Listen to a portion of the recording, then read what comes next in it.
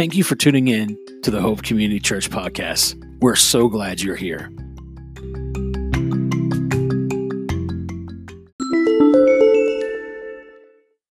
Hey, thanks so much for connecting with us through this beautiful gospel series. We have made it to the final letter of the acronym WHEAT in our study here, and we've looked at wounded children, we've looked at human solidarity, we looked at exhaustive reconciliation, and in the last episode we talked about God's absolute grace, and today we're going to be talking about transformative love.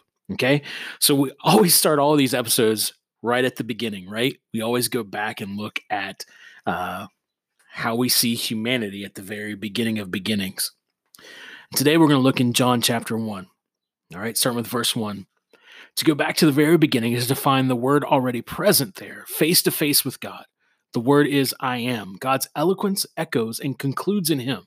The word equals God. The beginning mirrors the word, face to face with God.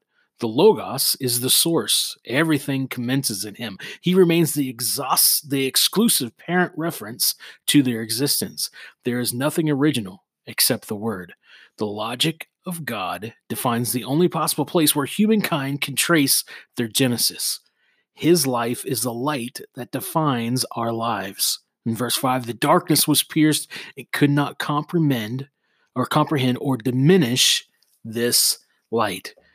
So let's look at a few things here. Number one, Jesus is the Logos. He's God's mind made up about everything. He is also the Rhema, the mirror reflecting the Father. Jesus is the source of everything. All things develop and are created in him. He created us in no one else's image but himself. Our understanding of God starts with him. Jesus is our Genesis. His life, his revealing is the light, the phos, the awe. It is the defining light. And it defines who we are. It exposes us. That's what light does, right? It exposes things. It exposes us to true reality, the reality of the Father. The light, the phos, and the life, Zoe, are abundant. They're real. They're full. It's the God kind of life, the real life. So phos Zoe or anios Zoe, it's John 3:16. The light life brings about the everlasting life. It's boundless, it's full. There's no borders. It's not broken, but it is God's life. It's what he gives us. Jesus pierced the darkness. That darkness was our veiled understanding, our woundedness. His light pierced through our woundedness and brought about true understanding. Right? This veiled darkness, this veiled understanding could not comprehend. Our misunderstanding of the Father, our misunderstanding of what life was actually supposed to be, could not comprehend, could not understand, and it in no way, shape, or form, when someone really encounters Jesus, can their misunderstanding, their veiled brokenness, there's no way it can conquer Jesus. Jesus removes it, and he brings sozo. So, we don't want to start humanity at darkness or our woundedness. We actually go before that, right? There's chapters in Genesis before the fall, right? So we're going before that. We're going before the wounding of man. And we are not looking at depravity as being the beginning of man or even being the total end all for humanity, right? If we start at depravity, that puts man at odds with God. It puts God in a separate part of the universe. It makes God out to be an angry deity with a sadistic desire to crush humanity unless someone steps in, unless he can take out all of his wrath on one person, and that person ends up being Jesus in this thought process. What we have discovered is that if we actually start with the beginning of seeing a loving God who creates the universe out of a kinetic, a self-giving love, and then handcrafts humanity in his image and calls us children. And at that place, even in the garden, in that place of kinetic love, yes, man did screw up and ends up being wounded, but even there in the beginning, we see that there's this process, that there's this thought, there's this releasing of Zoe or of sozo there at the beginning. Okay, so let's look at what this means for everyday life. If we start out with the goodness of the Father and that we are created in His image and that Jesus brings sozo, what does this now bring for everyday life? What does this mean to be saved? Okay, let's see things from a depraved position. If you're seeing things from that mentality, that place of depravity, if that's the way you're going to go, then you're going to have to see it like this: that humanity is separated from God, that there's only a select few, the elect, who are actually chosen, and they are forced into that chosen place through submission with what was called irresistible grace. Only the ones that the Father chooses shall be saved. So the definition of salvation in this understanding becomes a single moment that focuses on future events. You may have heard of this concept before. It's sometimes used in terms or phrases like the perseverance of the faith or eternal security. There's just some single moment that launches humanity into this future event of a judgment that lands man in one or two places, heaven or hell. So in this understanding, the drive for one to meet Jesus is safe for eternity. Evangelism then becomes a scare tactic. If you don't do this, then you get this, right? It's like this escapism. So there's this idea of Christianity that's based on a salvation of a bad outcome to get out of something. All right, that's what salvation is. You got to get out of the destruction. But that word's not found in the Bible. This idea of a bad outcome or this idea of an escape, that's what salvation is. It's basically a new interpretation, right? It's really where we get this idea of some sort of rapture.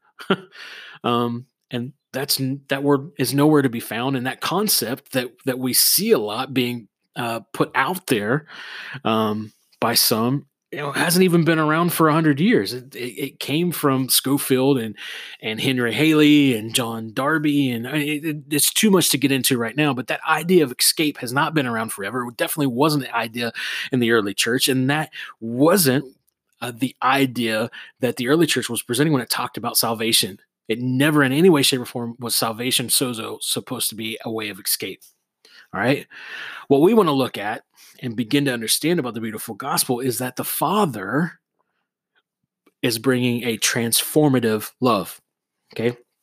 So in this understanding, if we want to pinpoint a time of salvation, we might want to look at the moment when the eternal, boundless Word of God wrapped Himself in human flesh and entered our world through the Virgin's womb. When the divine nature of Jesus joined and merged with the human nature, the incarnation.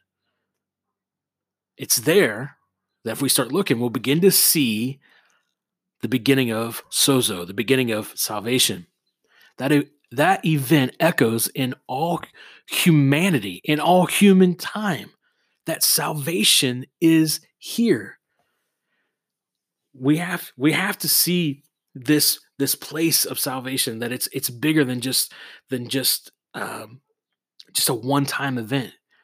He brought salvation. He saved. We encounter salvation. It's revealed to us.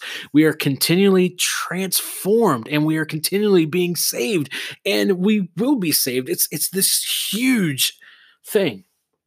The Eastern Orthodox Church and the early church describe this as theosis. It's the transformative process through union with the Father to become like Christ. Irenaeus wrote that the Word of God, our Lord Jesus Christ, who did through His transcendent love, became what we are, that He might bring us to be even what He is Himself. He became like us, so we become like Him. C.S. Lewis wrote in Mere Christianity, the command, be ye perfect, is not idealistic gas, nor is it a command to do the impossible.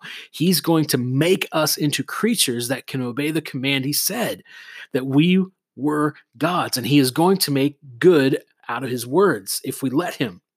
For we can prevent Him if we choose. He will make the feeblest and filthy of us into being like him, dazzling, radiant, immortal creatures pulsating all through which such energy and joy and wisdom and love as we cannot now imagine, and bring a bright stainless mirror which reflects back to God perfectly his own boundless power and delight and goodness. The process will be long and in parts hard, but that is what we are in for nonetheless. He meant what he said, that we will be like him. All right, so Lewis is a poet and he has a fantastical imagination, but he gets the point across. George MacDonald, a contemporary who of Lewis, basically is the one that Lewis points to as his inspiration, said this in his sermon, The Mirrors of the Lord. He said, Paul's idea is that when we take into our understanding, our heart, our conscience, our being, the glory of God, namely Jesus Christ, as he shows himself to our eyes, our hearts, and our consciousness, he works upon us and will keep working till we are changed into the very likeness we have thus mirrored in us. For with his likeness, he comes himself and dwells in us. He will work until the same likeness is wrought out and perfected in us, the image, namely, of the humanity of God, in which image we were made at first, but which could never be developed in us except by the indwelling of the perfect likeness. By the power of Christ thus received and at home in us, we are changed. The glory in him becoming glory in us, his glory changing us to glory. Okay? Matthew 5:8 says, since we are children of a perfect Father in heaven, you are to be perfect like him. That's what his transformative love does to us. It perfects us into that which is perfect. Second Corinthians 3 talks about how as we draw close to the Father with unveiled faces, we become like mirrors. We begin to reflect Jesus. We are transformed into the very image of Jesus. That all happens through the Holy Spirit. 2 Peter 1:4. We experience partnership with the divine nature. That partnership causes us to become that nature. Ephesians 4:11 through 13 talks about how it's the fivefold ministry's job to help us to this oneness in faith, to experience what it means to know the Son of God and become one perfect man like Jesus. Ephesians 3:17 through 21 talks about the life of Christ is released deep within, and we experience the great magnitude of the astonishing love of Christ much more dimensionally, and it changes us. How deep, how intimate, how naked is that love? Never, ever doubt God's mighty power and work in you to accomplish all this. His sozo, his salvation, is transforming you. Not for some future event, not to save you from some hell, but to make you more like Jesus, to make you like him, which is love. Paul goes on to say that the Father will achieve infinitely more than your greatest request, an unbelievable dream, or your wildest imagination. He will do all of that. In 1 John 3, it talks about how we do not know what we will be just yet, that there's a process, but we will be just like him, for we will see him as he truly is. This is theosis. This is salvation. In Romans 10, it talks about how your heart is unveiled and you confess, you acknowledge Jesus. You confess and you acknowledge Jesus. Your mind is changed and you encounter salvation. You encounter sozo. You encounter healing. That you are made well. Your health is restored. You are whole. You are restored to your original intent. You are awakened to your sonship. That process begins there in sozo. His transformative love starts the sozo process. We are saved. We are being saved, and we will be saved. So what awaits us? What awaits us in this transformative love is Christ likeness. Our understanding and communication has to shift from save me from something. Save me from hell. Save me from this. Save me. It has to move from that to I am saved and I am becoming more like him. That is the purpose of salvation. to open our hearts to see the Father for who he really is and to become more like Jesus. That is what the transformative love of the Father does.